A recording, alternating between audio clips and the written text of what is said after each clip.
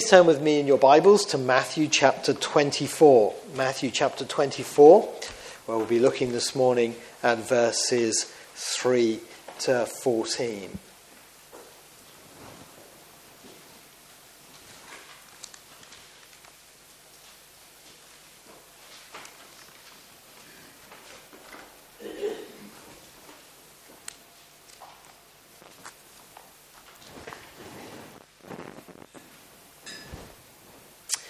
Matthew chapter 24, beginning at verse 3. As Jesus was sitting on the Mount of Olives, the disciples came to him privately. "Tell us," they said, "when will this happen, and what will be the sign of your coming and of the end of the age?" Jesus answered, "Watch out that no one deceives you. For many will come in my name, claiming, 'I am the Christ,' and will deceive many. You will hear of wars and rumors of wars, but see to it that you are not alarmed. Such things must happen, but the end is still to come. Nation will rise against nation, and kingdom against kingdom. There will be famines and earthquakes in various places. All these are the beginnings of birth pangs or birth pains. Then you will be handed over to be persecuted and put to death, and you will be hated by all nations because of me. At that time, many will turn away from the faith and will betray and hate each other. And many false prophets will appear and deceive many people. Because of the increase of wickedness, the love of most will grow cold. But he who stands firm to the end will be saved. And this gospel of the kingdom will be preached in the whole world as a testimony to all nations, and then the end will come." Back in 2010, Netflix started a new television series with Kiefer Sutherland, the actor, playing the role of an investigator and anti-terrorist expert called Jack Bauer. And it was called 24.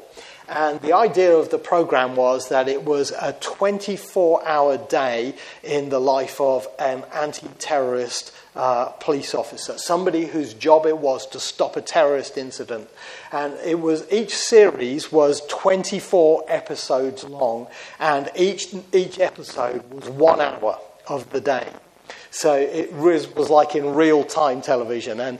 And for 24 episodes, you had 1 day of this race to try and stop the terrorist.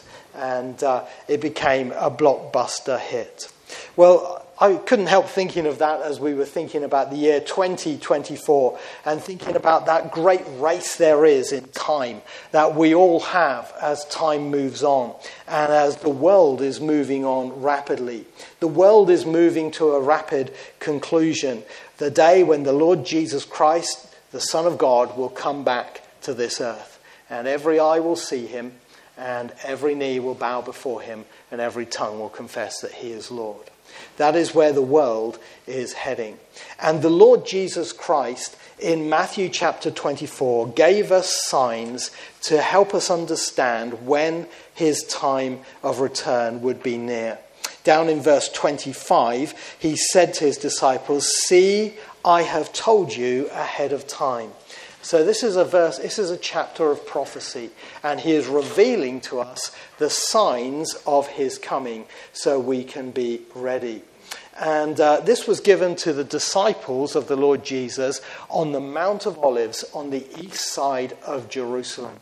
Jesus had just been in the temple, and he had had a showdown with the leaders, and he had left them and stormed out, really, after declaring the judgment of God on Jerusalem. And as they were leaving, the disciples had turned to the Lord Jesus and pointed out all the beautiful stones and the beautiful decorations on this temple. But the Lord Jesus gave them an astounding prophecy. He said, "Not one of these stones will be left on top of another." And that was a phenomenal prophecy that, of course, came true at the Roman invasion of AD 70, as I've explained many times before. But Jesus and his disciples went out, as we read in verse 3, to sit on the Mount of Olives. The disciples, Peter, James and John, the inner circle, and Andrew, who was with them as well, Peter's brother, that four who we saw last week were the fishermen of Galilee, who were the closest to the Lord Jesus in the disciple band. They came with him and sat with him, and they asked him, "Tell us," they said, "when will this happen, and what will be the sign of your coming and of the end of the age?" You see, they were sitting there, they were looking back across the valley, they were looking back at the city of Jerusalem, and what they had heard Jesus say seemed phenomenal to them. That this temple would be destroyed and removed. Now, you've got to understand about the building of the temple to understand why they were shattered at that. Not only was it beautifully decorated, not only had it taken over 46 years up to that point to build and it still wasn't finished, but some of the stones in that temple were 200 tons heavy. And that's a fact. You can Google that, you can look it up. Some of them are like 27 feet long and weigh 200 tons. Now, what on earth is going to move that? When this comes down, it's going to be the end of the world. That's in their thinking. And so they're saying to the Lord Jesus, when is this going to happen? And what is going to be the sign of your coming back and of the end of the age? And the Lord Jesus Christ answers their questions in what we call the Olivet Discourse. It's called that because it was given on the Mount of Olives. And it's one of the 5 teaching passages of Matthew's Gospel. And it's also recorded in Mark and Luke.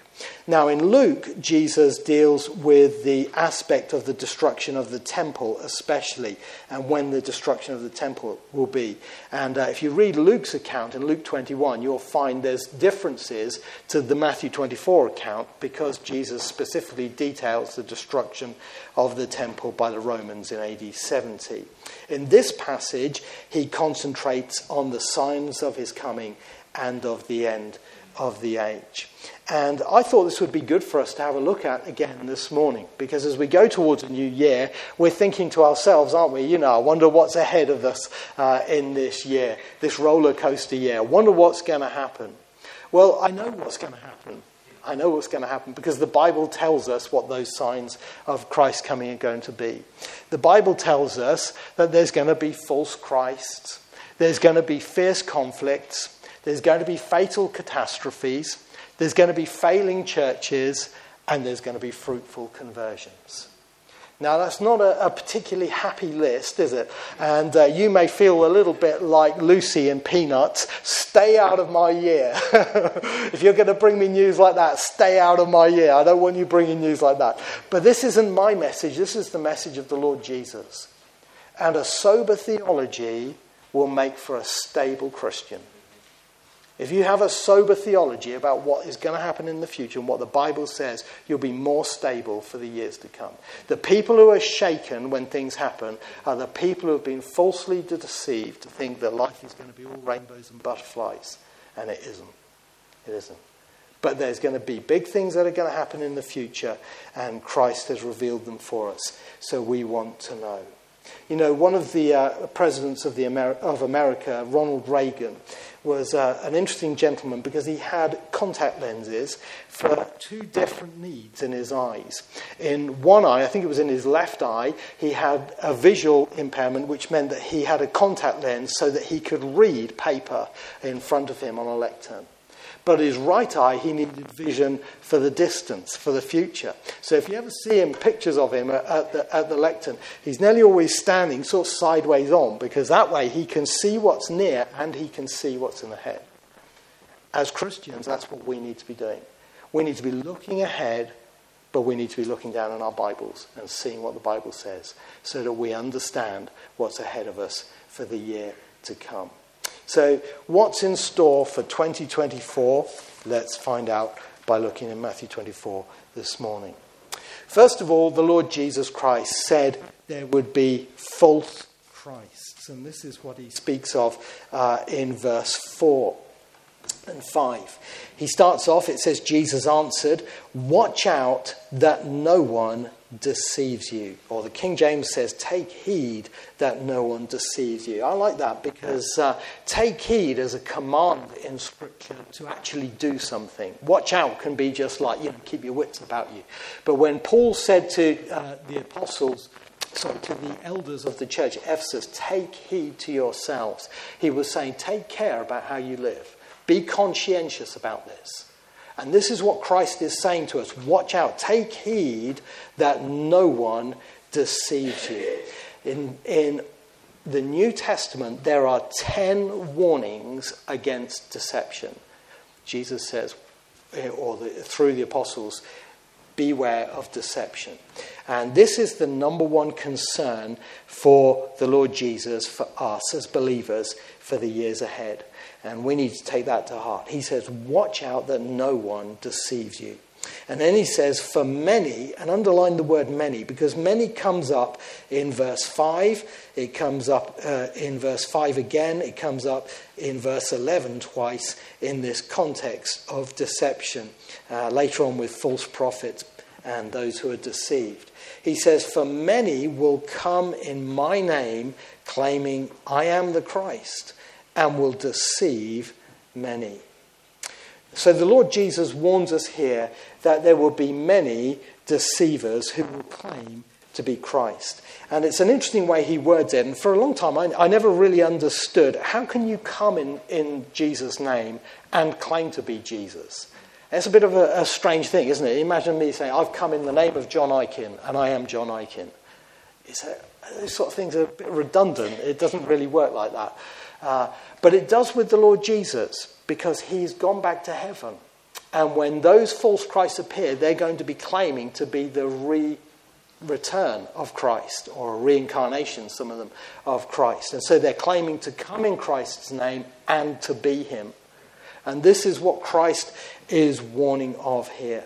He's warning of false messiahs to come in the future. And that's a warning especially for Israel, because Israel is looking for the Messiah, but on a wider scale for the world, because actually the world is looking for someone to follow. And we have had, ever since Christ said these words, many false messiahs. There were many false messiahs in the time leading up to AD 70, with a number of messianic hopefuls, Bar Kokhba and others. But in our own world, in later years, we've had many people claiming to be Christ. There was a lady called Anne Lee, who was a member of the Shakers, the Shaker movement back in the 1700s, who claimed to be Christ. Hong Shuang, who claimed to be Jesus' younger brother in the 1800s. Sun Myung Moon, the head of the Unification Church. David Koresh in the 1980s and 90s, a Seventh-day Adventist who started what was called the Branch Davidian group. These people have been around. Even if you think of political leaders, think about Adolf Hitler. Someone pointed this out, I think it was Erwin Lutzer in one of his books on Hitler. Hitler had his own cross, the swastika. He had his own Bible, Mein Kampf, and he had his own kingdom come, the Third Reich, which he even said would last 1,000 years, like the millennium. That's a false Christ. And Jesus said it, and the Apostle John said that there would be many antichrists as well as the Antichrist to come in the future. Now, this is something we need to be on guard against. And every form of false Christ is something to repel. And I'm going to include in that something called New Ageism. Because the New Age, which is the sort of movement behind so much of modern philosophy now today, basically says each one of us is a Christ. And that's making many Christs in the world. If you follow this teaching, you will become a Christ. This is what Jesus warned. There will be many Christs in the last days. So we need to be on guard, because deceivers will come and will lead people away. And sadly, sometimes the people who fall for those are people who are in churches. General Booth, the founder of the Salvation Army, had a daughter who went after one of these men and went and followed him for a number of years. Now, you wouldn't think, would you, someone so a prestigious Christian family as the Booth family, the founders of the Salvation Army, would ever be deceived by something like this. But it can happen. And it did happen to them. So we need to take this seriously. The Lord Jesus said, watch out. These people will be there, and we need to be on guard against them. There's only one Christ, the Lord Jesus Christ, and he alone can save you if you put your trust in him. Secondly, the Lord Jesus said there would be fierce conflicts, and that's what he speaks about in verses 6 and 7. You will hear of wars and rumors of wars, but see to it that you are not alarmed. Such things must happen, but the end is still to come. Nation will rise against nation, and kingdom against kingdom. Now, I hardly need to say anything about this at the moment, do I? Because there are so many conflicts in the world. But this is something that is definitely one of the trends of all history, but which has been increasing in the last days. All history has had wars. I mean, you just read the Old Testament and you'll see there's always been wars and rumours of wars. But in 1847, Samuel Colt sold his first revolver to the US government, and the world changed. Guns have changed everything, and modern weaponry has changed everything. And that's why the last century was the first time we had to coin a phrase, World War. We'd never used that phrase in history before, but last century we had to use it twice. And war is a factor of life. Even when there's peace, Samuel Johnson said sarcastically, peace is when both sides are reloading. And it is just about true, isn't it? You know, it's that gap between the two wars, and it doesn't last for long. Well, the Lord Jesus said, you will hear of wars. Now, notice that doesn't mean necessarily you'll be involved in wars, but you'll hear of them in the news. They'll be happening somewhere else. Or you'll hear of rumours of wars, you know, which is basically saber rattling. I'll give you a classic illustration of that in our world at the moment. China with Taiwan. Saber rattling, and that's rumours of wars. They're flying their jets into Taiwan's no-fly zone, deliberately setting off alarms and scaring everybody. It's the rumours of wars. It hasn't happened yet, but it creates a tension in the air. And this is our world today.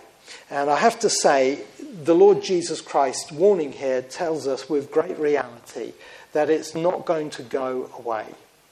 You know, we all want peace. We all want a world of peace. But unfortunately, wars are going to be a factor until the Prince of Peace comes, the Lord Jesus, and he takes the reins of this world. He says such things must happen, but the end is still to come.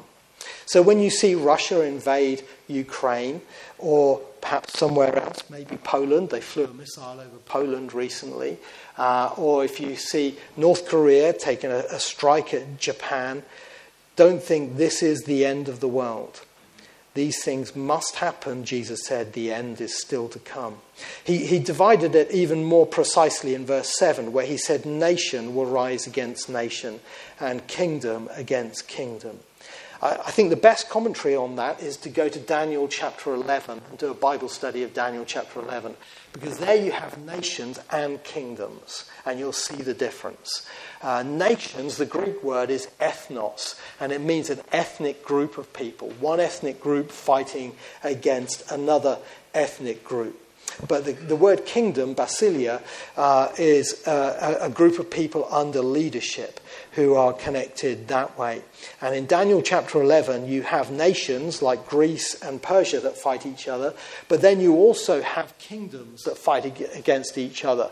And you have the historical situation with the Seleucids against the Ptolemies in the ancient world. Well, that's again what Jesus said will happen in the days to come. Nation will rise against nation and kingdom against kingdom. And especially, I believe, this is relevant to Israel. One thing about Matthew 24 is Matthew 24 has a very Jewish aspect to it, which is often overlooked by a lot of Bible commentators. But the Lord Jesus warned of false Christs. Later on in the chapter, he speaks of a sign in the temple, in the holy place. He talks about those who are in Judea fleeing to the hills and so on. It's got a Jewish context to it. And the wars and rumours of wars especially are connected especially with Israel, but not exclusively. And I think we have to understand that what we're seeing at the moment is a part of the signs of the Lord's return. The war in Gaza and the escalating tension in the Middle East is all prophesied in many places in the Bible. And Psalm 83 and Ezekiel 38 and 39 and other places, there are prophecies about wars that are going to happen in the Middle East before Christ comes back. And this is something we need to be sober to and realistic about. It's a part of the signs that Christ comes. The most important place for us to have peace is between us and the Lord. You see, there is another kingdom that's fighting against kingdom, and that's the kingdom of darkness against the kingdom of God. And you and I are in one of those two kingdoms, depending on whether we've received Christ as our Saviour or not. If we haven't yet become a Christian, we're still in the kingdom of darkness, and we're in conflict against the kingdom of God. And we need to come to the Lord and come to his side, because that's the side that's going to win in the end. So turn to the Lord Jesus Christ if you've not yet done so, because the kingdom is coming, the kingdom of God. The third thing we see here that Jesus warns against is fatal catastrophes in verses 7 through to 8. It says, there will be famines and earthquakes in various places. Now, if you have a King James Bible, you'll notice there's an extra word in there. It's famines and pestilences and earthquakes. And that is actually accurate to the Greek, as far as I can tell. I've got the Greek here with me if anybody wants to see it. And there's a play on words in the Hebrew here, in the Greek here. The word famine is the word limoi, and the word pestilence is loimoi. There's a one-letter difference between the two. But Jesus is saying that these things will happen in the days leading up to his return. And they will be a sign that we're moving towards those times. He said there will be famines. Now, famine often goes with war, doesn't it? Jesus has warned about war, and famine often follows war because you have destruction of food supplies, and you have men who should be working the fields out on the battlefield instead. And therefore, that creates food shortage. Well, Jesus says famine will come. And famine is a terrible thing to face anywhere at any time in the world. But our world, especially with its growing population, is needing its food supplies more than ever. And not only food, but also water. A lot of military experts will tell you, and you'll see this in newspaper articles like the one I've got here from the Daily Mail, which goes back to 2011, which is not a recent one, of course. But it says this, in a report predicting weather for 2100, so it's still looking in the future, it says 18 million people, based on the population rising to 75 million, could experience water stress because there will be more droughts. That's by the Met Office. So water stress is going to be a reality. Another newspaper article says already just over a quarter of the Earth's population face a struggle to obtain enough water. By 2025, as much as 2/3 of the world's population will be under stress conditions.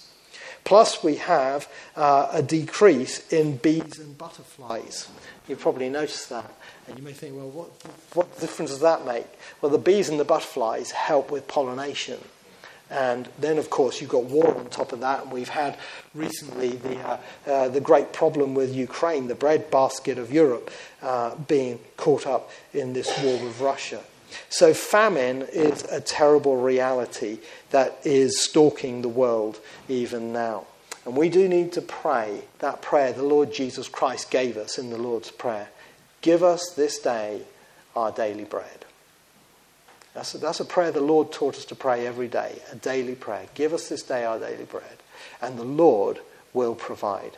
But we need to pray for it. I have a friend who was a missionary in the Philippines, and he helped run from this country. He would raise money and go back to the Philippines, and he would raise money for pastors who were looking after orphan children in the Philippines. And there was one pastor, I won't say his name because some people may know him through the PWMI connections, but he was looking after probably about 100 orphans in his house. And I say house loosely. It was a roof on poles. And he was looking after about 100 orphans every single night of the week. And they would give them porridge with hot chocolate mixed in as a morning food. But every night he got all the children together and said, children, we're going to pray for tomorrow's food. And they would pray for their food before they went to bed. Give us this day our daily bread. You know what? And every day they were fed, and all those children were fed. It's a tremendous thing. But the Lord is our provider.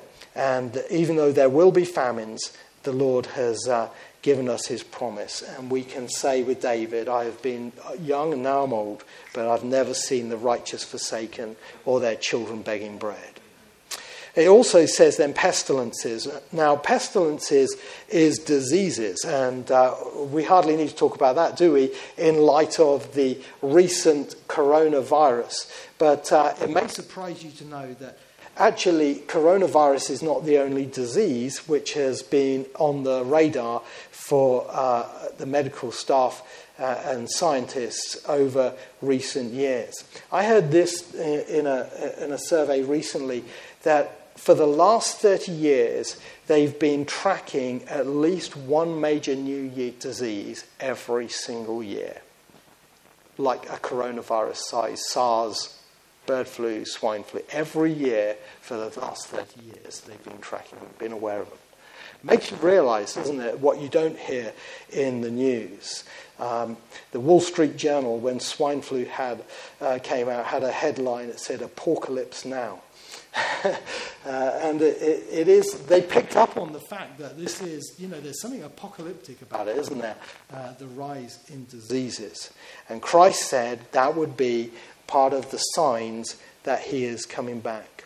By the way, it's very interesting to notice in Scripture that plagues and diseases are a judgment from God. In Exodus chapter 32, after the golden calf incident, the last verse of that chapter will tell you that God struck the children of Israel with a plague. And in 1 Chronicles chapter 21, when David had numbered the people without taking the atonement money, a census without any redemption for it, then the Lord sent a plague on Israel. And plague comes as a judgment from God. It's a sign, but it's also a judgment. And it's interesting to think about the way our world is and the fact that we had a global pandemic for the first time in recent years. Our world has become more and more godless. Who can doubt that that is in itself a judgment from God? Certainly manipulated by man to make his own best use of it. Certainly politicians and false leaders may well have done that. But the thing is, we need to see it as it is. One other thing I'd say about that before moving on is if you think about the David incident, the plague preceded the building of the temple. And when I'm looking at Matthew 24 here, that's an interesting connection, isn't it? The plague precedes the building of the temple. And that's one of the signs Jesus is going to give in the next part of the chapter. We're not going to get to today, but from verse 15 onwards. So if history is going to repeat itself, I think that's an interesting observation to be aware of. But Jesus also said there would be earthquakes in various or divers places, as the King James says, earthquakes in various places.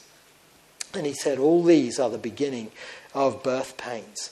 Now, earthquakes, of course, have always happened because ever since Adam and Eve sinned in the Garden of Eden, Romans 8 verse 28 verse 22, tells us that creation has been groaning. Paul said this, he said, we know that the whole creation has been groaning as in the pains of childbirth right up to the present time. The whole of creation was brought in to judgment and chastening by the fall of Adam.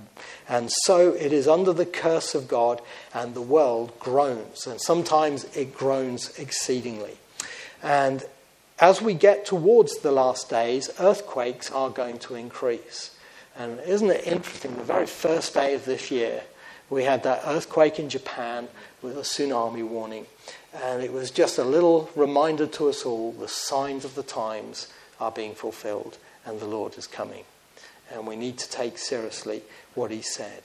You know, I won't embarrass anybody, but in one of our prayer meetings here at chapel, somebody was praying. This is going back probably a few years, so the person may not even be here today, but the person prayed in the prayer meeting, and they were praying about these things happening, and they misquoted this verse, and they said, Lord, all these things are the birthquakes. I just grinned from ear to ear when I heard that, because although it was a misquote, I thought, spot on, brother. That's exactly what it is. It's a birthquake, because Jesus said these things are birth pains. What are we giving birth to? We're giving birth to the kingdom of God. And the kingdom of God is going to come in, but it's like the birth of a baby. Before you have a baby, you have contractions, don't you? And those of you who've had children or have got mothers who had children, that's because they went through those contractions. And earthquakes and contractions are very similar, because they start off small and they get stronger and they get closer together until the great moment when the birth happens. Jesus says, when you see these things happen, it's not the end, it's the beginning. He says this is the beginning of the birth pains. So these signs are to be taken seriously. And we've already seen some of those for this year. And then fourthly, failing churches. And this is a very serious one. I really want us to take to heart this morning. Verse 9, then you'll be handed over to be persecuted and put to death, and you'll be hated by all nations because of me. It's not a newspaper I read, but I came across this quotation from the Christian Science Monitor. It's a newspaper that's mostly published in America. And you'll often hear it cited in the news, in the BBC and so on. And in 2009, Michael Spencer wrote this on March the 10th.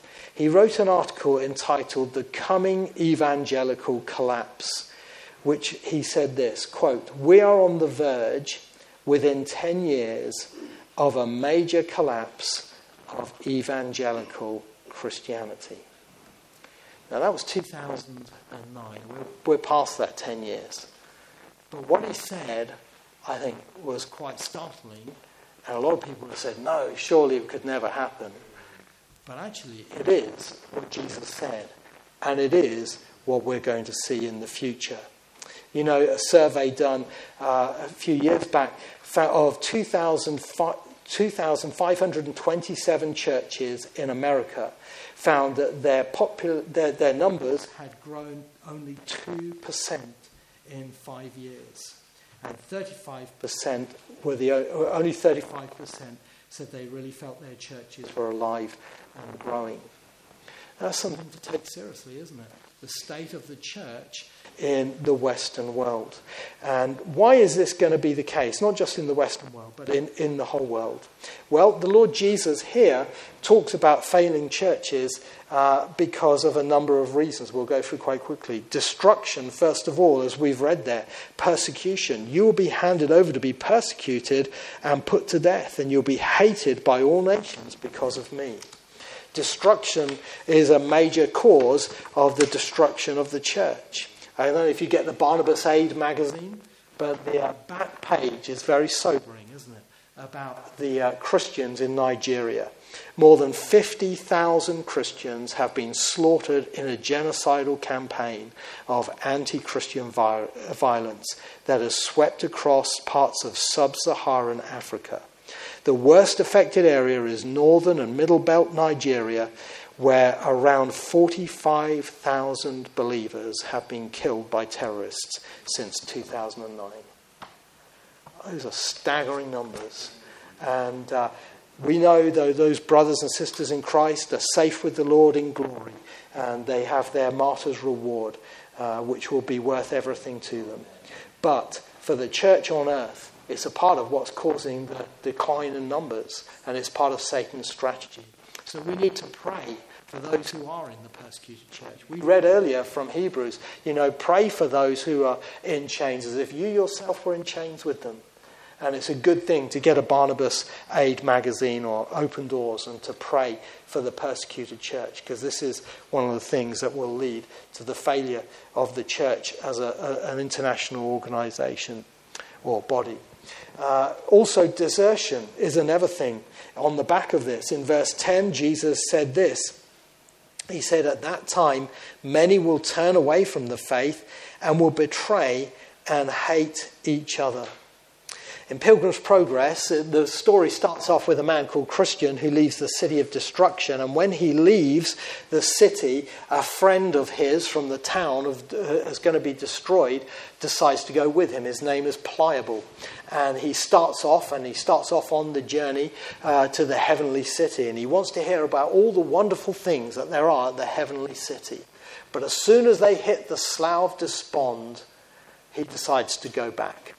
He gives up from following Christian and he turns around and goes back. What John Bunyan was describing there is the reality for many people when they start out in the Christian life. All they can see is the streets of gold. They can't see the battles here on earth. And they're not willing to follow Christ through the difficult times.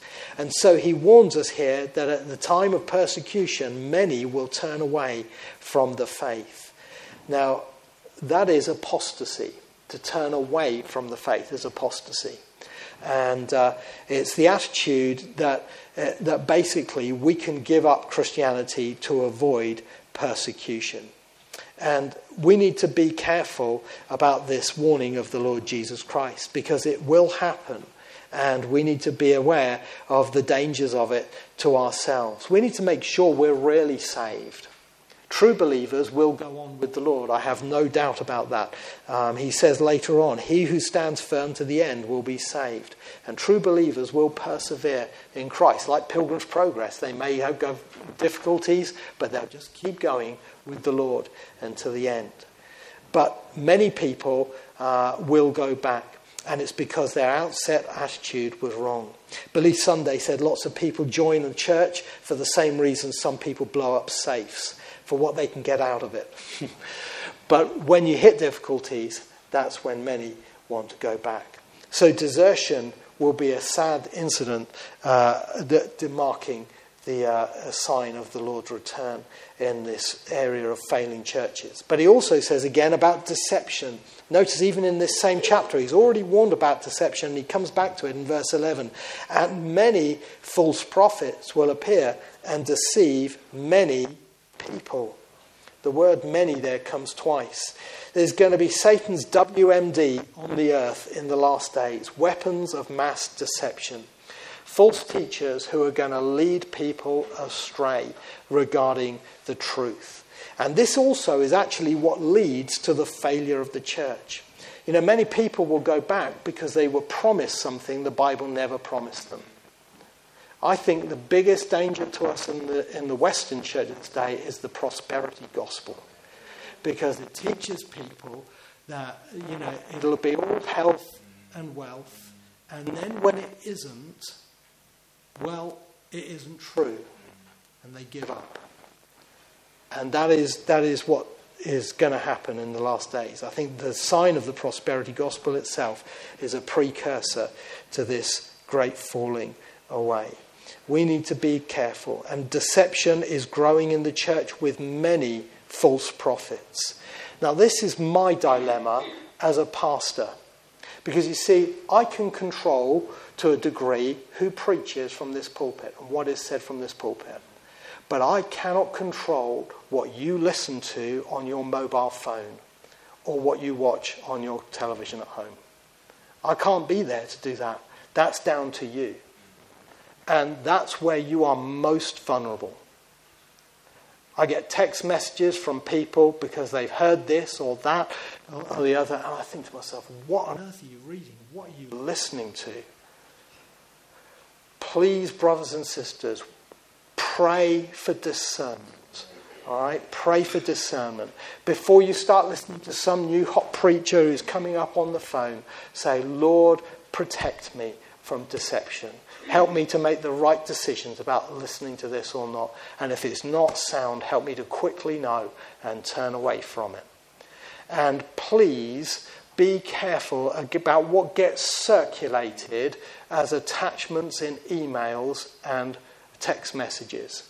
Because people love to spread stuff around that they hear. Little sound bites of this and sound bites of that.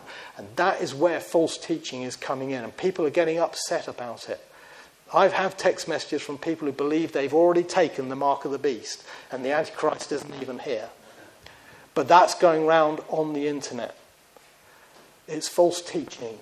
So please, please be careful and pray about it. That's a pastor's plea.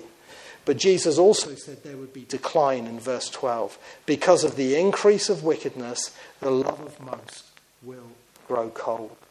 You know, George Whitefield, when he became a Christian, he said this. He said, as soon as the love of God was shed abroad in my soul, I loved all, of whatsoever denomination, who loved the Lord Jesus in sincerity and heart. And I think that's a reaction that most Christians feel when they get saved. You feel a bond for the people of God, and you're just thrilled to meet another Christian. There's another Christian at work. Oh, hallelujah for that. It's wonderful. It thrills you. It encourages you, doesn't it? But sadly, one of the things that's going to lead to the failure of the church is a lot of people are going to turn into Jack Frost, and the churches are going to turn into holy refrigerators because the love of many will grow cold towards their brethren. And it's going to be because of the increase of wickedness in the church. That's very, very serious because love is the test of orthodoxy. That's interesting, isn't it? But you read John's letter, 1 John, the Apostle John. This is how we know we're in the truth. Because we love the brethren. And we love God and we love his commandments. Love is the test of orthodoxy. And we need to be careful that the love of this church doesn't grow cold. So continue to pray for our fellowship that in these last days, the Lord will make us spiritually hot and warm-hearted and gracious towards each other. And I pray, as he says, but he who stands firm to the end will be saved. That's the encouragement, the perseverance of the saints there. There is another way of understanding that, of course. In verse 22, Jesus talks about when he comes back, he'll rescue those who are his people then. So that's another way to understand it. But I think the best way for me to think of it is in terms of the perseverance of the saints. That matches the context best to me. Finally, here's the good one at the end, all right? So you've got some encouragement to go home on. Fruitful conversions. The last thing Jesus says in verse 14 is, and this gospel of the kingdom will be preached in the whole world as a testimony to all nations, and then the end will come. The final sign Jesus gave in this opening part of this chapter of general signs is the spread of the gospel throughout the whole world. Now, in one sense, that was already fulfilled in the days of the apostles. Colossians 1 verse 6, Paul says, all over the world this gospel is producing fruit and growing. So in one sense, it has already happened. Romans 1 verse 5 and verse 8 talks about the gospel going into all the world, by which I believe he meant chiefly the Roman world under his ministry. But in the bigger context of Scripture, and we know Christ had that understanding of the world being the whole world, because in Luke 17 he talks about those who are at different time zones when he comes for his church. One who's grinding at the mill, that's the lady who's making the bread for breakfast and preparing the bread. Those who are still in bed, and those who are working out in the field. Now, that's all going to be at the same time, so those are different time zones around the world. The Lord Jesus had a global picture better than anybody of the world. And he said that the gospel of the kingdom will be preached in the whole world as a testimony to all nations. And that's something we can rejoice in. Although time is running out, the Church of Jesus Christ is reaching out. And by the means of technology, we have a great help to advance the cause of the gospel. Bibles are being translated into languages that have never been put into language before. I get the New Tribes Mission magazine, and it tells you about the different families, and you normally have two families go to work in a place like Papua New Guinea with tribes that have never heard the gospel before. And then they tell you the great day they've seen people come to faith, and now they've developed written language for this tribe, and now they're starting, and they've just finished the New Testament, and then another one says, we've just finished translating the whole Bible. It's going to be checked by our overseers for accuracy and everything. But it's a thrilling thing. As the world is going worse, something is going better. And that is the gospel is reaching the nation. And that's still the nations. And that is still the last command of Christ in Matthew's gospel, to go into all the world and make disciples of all nations. And we need to make sure that we are a part of that. I love the story about Oliver Cromwell. When he was looking for metal to be made into money, he went to the cathedrals, and he sent his men out to go around the big Roman Catholic cathedrals, and he said, go and find out where you can find all the metal. And they came back and they said to Cromwell, they said the only place we could find silver was in the statues of the saints. Cromwell's reply was wonderful. He said, we'll melt the saints down and we'll put them into circulation. Now that is a picture of the gospel. You and I need to be melted down in the love of God for lost sinners and put into circulation, and try and reach the world for the Lord Jesus Christ as the fulfillment of one of the signs of his coming. And if you know Christ as your Saviour, ask the Lord, please lay across my path somebody I can manage to witness to. You know my limitations, you know my abilities. Give me someone I can witness to this week to be a testimony for you. And I'm sure the Lord will bring that about. I had, when I was doing the preparation for the children's talk, and for those who may be listening to this on the audio later and haven't seen the children's talk today was connected with roller coasters. I saw a little joke about roller coasters in preparation, and a guy said this. He said, when you next go on a roller coaster, make sure you take in your pocket a handful of nuts and bolts. And when you've all got your seatbelts on and the ride is about to begin, turn to the guy next to you and say, dude, I found these on this floor under your seat. None of us wants to be in that position, do we? Unsecure on a roller coaster ride. We need to be secure in Christ. And if you don't know the Lord as your Saviour yet, come to him today. Repent and believe the good news. The kingdom of God is at hand. Let's sing our last hymn, shall we, this morning?